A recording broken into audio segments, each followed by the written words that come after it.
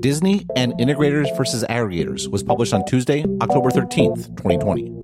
Disney just announced that Soul, its next Pixar film, will be released exclusively on Disney+. Footnote. In markets where Disney Plus operates, it will be released theatrically at some point in others. End footnote. Setting it up to be the most idealized piece of Disney content ever. I'm not referring to the actual movie, which looks great. Rather, consider how Disney is poised to make money from Soul. Disney will earn money from Disney Plus subscribers and keep 100% of the margin. Disney will create Soul-derived merchandise, much of which will sell through its stores and at its theme parks, and keep 100% of the margin. Disney will create Soul-derived features at those theme parks, most of which it fully owns and operates, and keep 100% of the margin. You get the picture. And, at every transaction along the way, Disney will build an ever fuller picture of its customers. Disney, as always, will be selling Disney. It's just getting better and better at it as it more fully integrates its entire value chain. A world of aggregators. A central focus of this site has been aggregators, particularly Google and Facebook. Aggregators don't make content because they don't need to. Rather, by providing functionality consumers value, they become the most efficient way to reach those same consumers, which means that creators bring their content to the aggregators. See illustration. Suppose, for example, a publisher commissions a piece of content about bananas. Creating that content costs money, and the publisher is eager to recoup their costs. The publisher could charge for that piece of content, but then the publisher needs to sell it, and selling is difficult and expensive, increasing the payback threshold. What most publishers have done is make the bananas content freely available along with advertising, and then done their best to drive traffic to the content. For example, a publisher might work to ensure the bananas content ranks highly in a Google search result for bananas, or make it easy for readers to share the bananas content on social networks.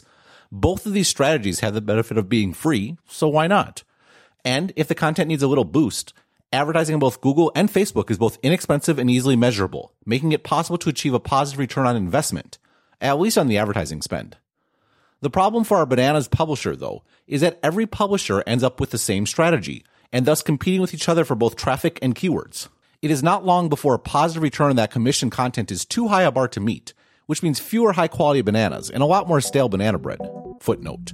And, some would argue, a banana republic. End footnote. Integrating niches. That leaves the world of never-ending niches that I wrote about earlier this year, and the strategy I just skimmed over, going directly to customers. Quote, that left a single alternative, going around Google and Facebook and directly to users. That raises the question as to what are the vectors on which destination sites, those that attract users directly, independent of the aggregators, compete.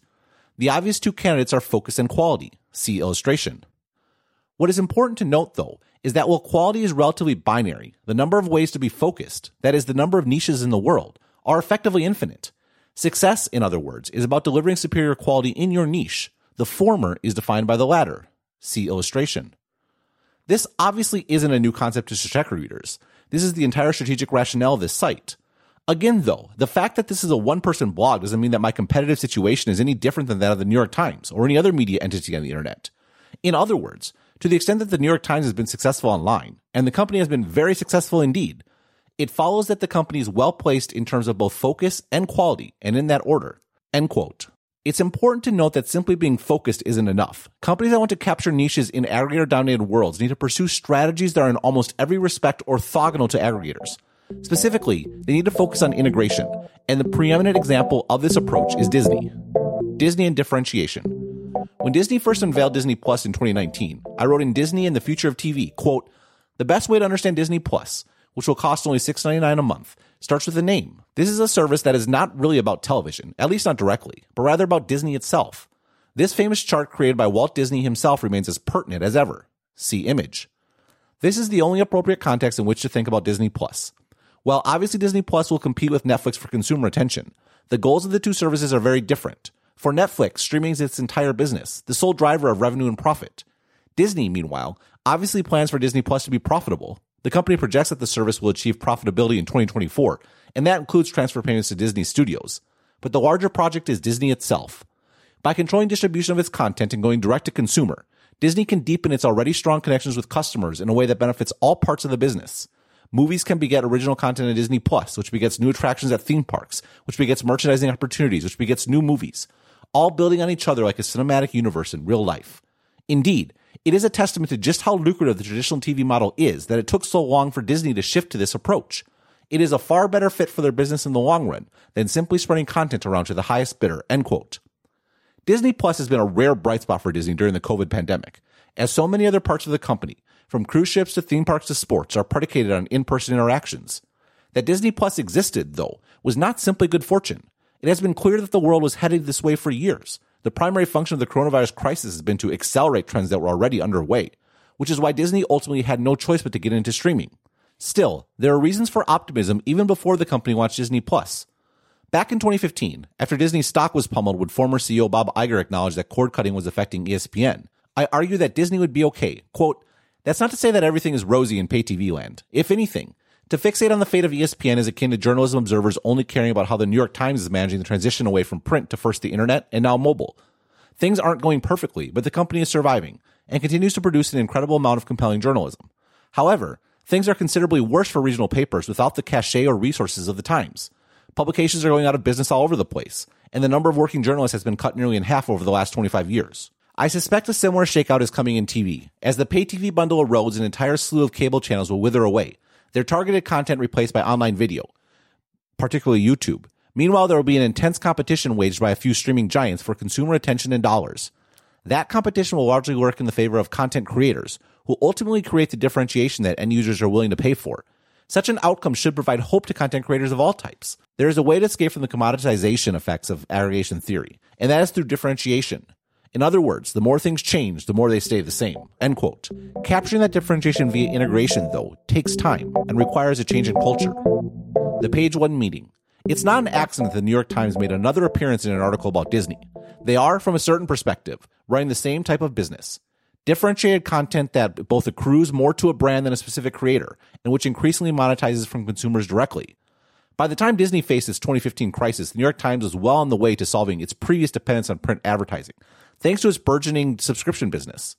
Even then, though, the last thing standing in the way of the New York Times and its future was its own culture and traditions, particularly the obsession with Page One. Nikki Usher wrote in the Columbia Journalism Review in 2015, "The innovation report leaked in May detailed how the Times was stuck in a culture dominated by the print newspaper. And in my own research for my book, Making News at the New York Times, as well as here on CGR and elsewhere, I've chronicled just how ingrained this print-first focus has been. Even recently, when I was visiting the Times, a junior reporter showed me her Page One story from earlier in the week. She expressed how amazing it was that she got it on the front page, and how it would validate her abilities to the masthead editors. And she had a stack of half-dozen papers on her desk to save for posterity. Part of the problem was that the website and other digital properties had essentially been running of their own accord, out of sync with the news judgment of what stories were considered most important by masthead editors. Instead, as my research revealed, a handful of people were in charge of what went up on the web and when. A single homepage editor sat next to another editor, and the discussion about what stories to place when and where on web was almost entirely decided by them. The sole discussion at Page One meetings about digital strategy has been a rundown of stories on the web, but no discussion of timing, analytics, placement, or importance of these stories. That led executive editor Dean Baca to take a radical step. The Page One meeting would no longer discuss Page One. The New York Times wrote about itself. The larger meeting will continue a years-long evolution away from its front-page focus, responding to the needs of a constant news cycle. In recent years, Mr. Baca had turned discussion towards storylines and trends, resources for breaking news, and rolling out enterprise and long-form stories in a reasoned way for digital users. But for the new age, Mr. Baca has gone a step further, declaring that the big meeting, now held around a vast wooden table, will exclusively be a forum for planning coverage and for ranking items for digital display. One focus will be presentations for mobile devices, where more than half of Times readers now obtain their news. It wasn't enough to change the business model. Page One had so much gravity and prestige that the New York Times had to change how it worked to ensure it properly valued its future over its past. Disney's reorganization.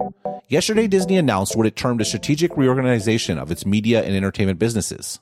In light of the tremendous success achieved to date in the company's direct-to-consumer business and to further accelerate its DTC strategy, the Walt Disney Company today announced a strategic reorganization of its media and entertainment businesses. Under the new structure, Disney's world-class creative engines will focus on developing and producing original content for the company's streaming services, as well as for legacy platforms, while distribution and commercialization activities will be centralized into a single, global media and entertainment distribution organization. The new Media and Entertainment Distribution Group will be responsible for all monetization of content, both distribution and ad sales, and will oversee operations of the company's streaming services. It will also have sole P&L accountability for Disney's media and entertainment businesses. From a people-changing boss's perspective, this seems like a relatively minor change. Media and entertainment, which were relatively untouched in Disney's last reorganization, has been split into 3 divisions: studios, general entertainment, and sports, that both make sense and, frankly, already existed. That, though, is why the last line of that excerpt is so important. Profit and loss responsibility is the ultimate indicator of control, which means that media and entertainment now answers to distribution, which has a clear mandate to emphasize streaming from the announcement.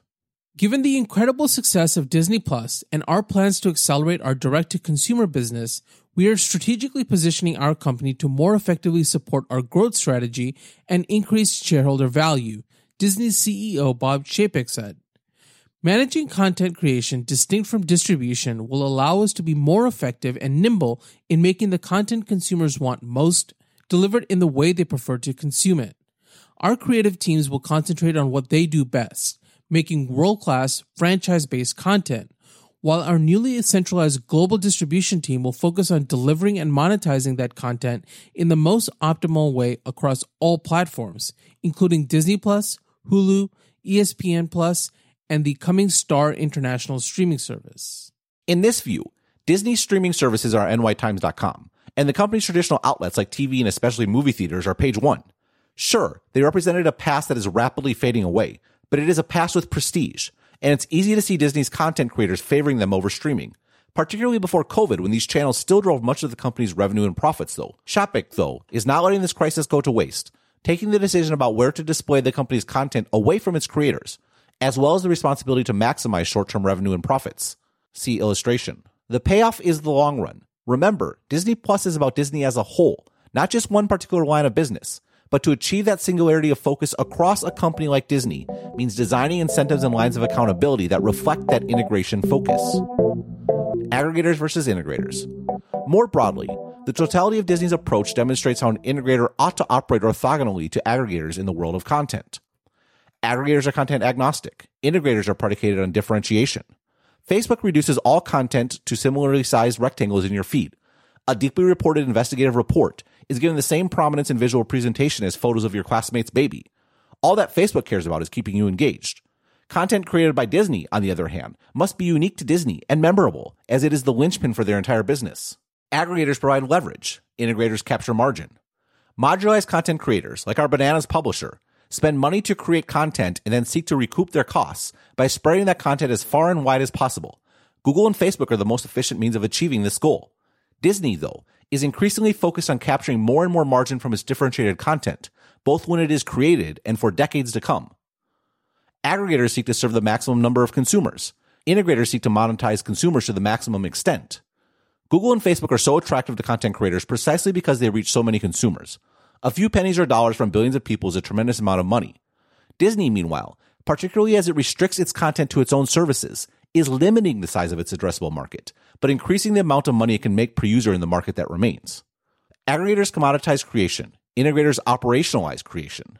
Google doesn't care from whence content comes. It simply wants content. This, unsurprisingly, has led to a whole host of businesses primarily predicated on being organic Google search results. Disney, meanwhile, wants to create differentiated content without unduly empowering individual content creators and giving them wholesale transfer pricing power. This leads the company to invest both in animation, which is wholly owned by Disney, and franchises, which are bigger and more valuable than the actors that bring them to life. Aggregators avoid internal integration. Integrators avoid internal aggregation. Aggregators get themselves in strategic trouble when they leverage their horizontal services to differentiate their own attempts at integration. Google made this mistake with Android a decade ago. Integrators, on the other hand, get in trouble when they serve specific audiences that don't accrue to the whole. This was the mistake the New York Times was making with their focus on the front page. And as long as Disney's studio and media divisions were responsible for the company's theater and TV business, they would be incentivized to serve those pre-existing audiences instead of Disney's overall strategic goals. Indie integrators. In one of the above excerpts, I put Stratechery in the same category as the New York Times. What is fascinating about the sorting effect that the internet has on business models is that I could do the same thing with regards to Disney. Yes, it is perhaps audacious to compare a one-person blog to the largest entertainment company the world has ever seen, but that is only because aggregators are that much greater. Just think about it. The success or failure of my business is predicated on differentiated content, high margins, high average revenue per customer, controlling content creation, and not being distracted by short-term money-making opportunities. All of this applies to the New York Times, too. Differentiated high-margin content, high prices, operationalized creation, and at least for now, a combination of brand and pocketbook that is attracting and keeping stars at the expense of many other publications. This model is still in its early days, but there is reason to be excited about the future. So much content in the analog era was predicated on reaching the mass market consumer with lowest common denominator content. After all, there simply weren't that many choices. Google and Facebook, like junk food purveyors leveraging our evolutionary impulse for high caloric food, transformed that lowest common denominator approach into content strategies that increasingly scraped the barrel in terms of both quality and effort, simply because it was easier to make a living that way, at least for a while.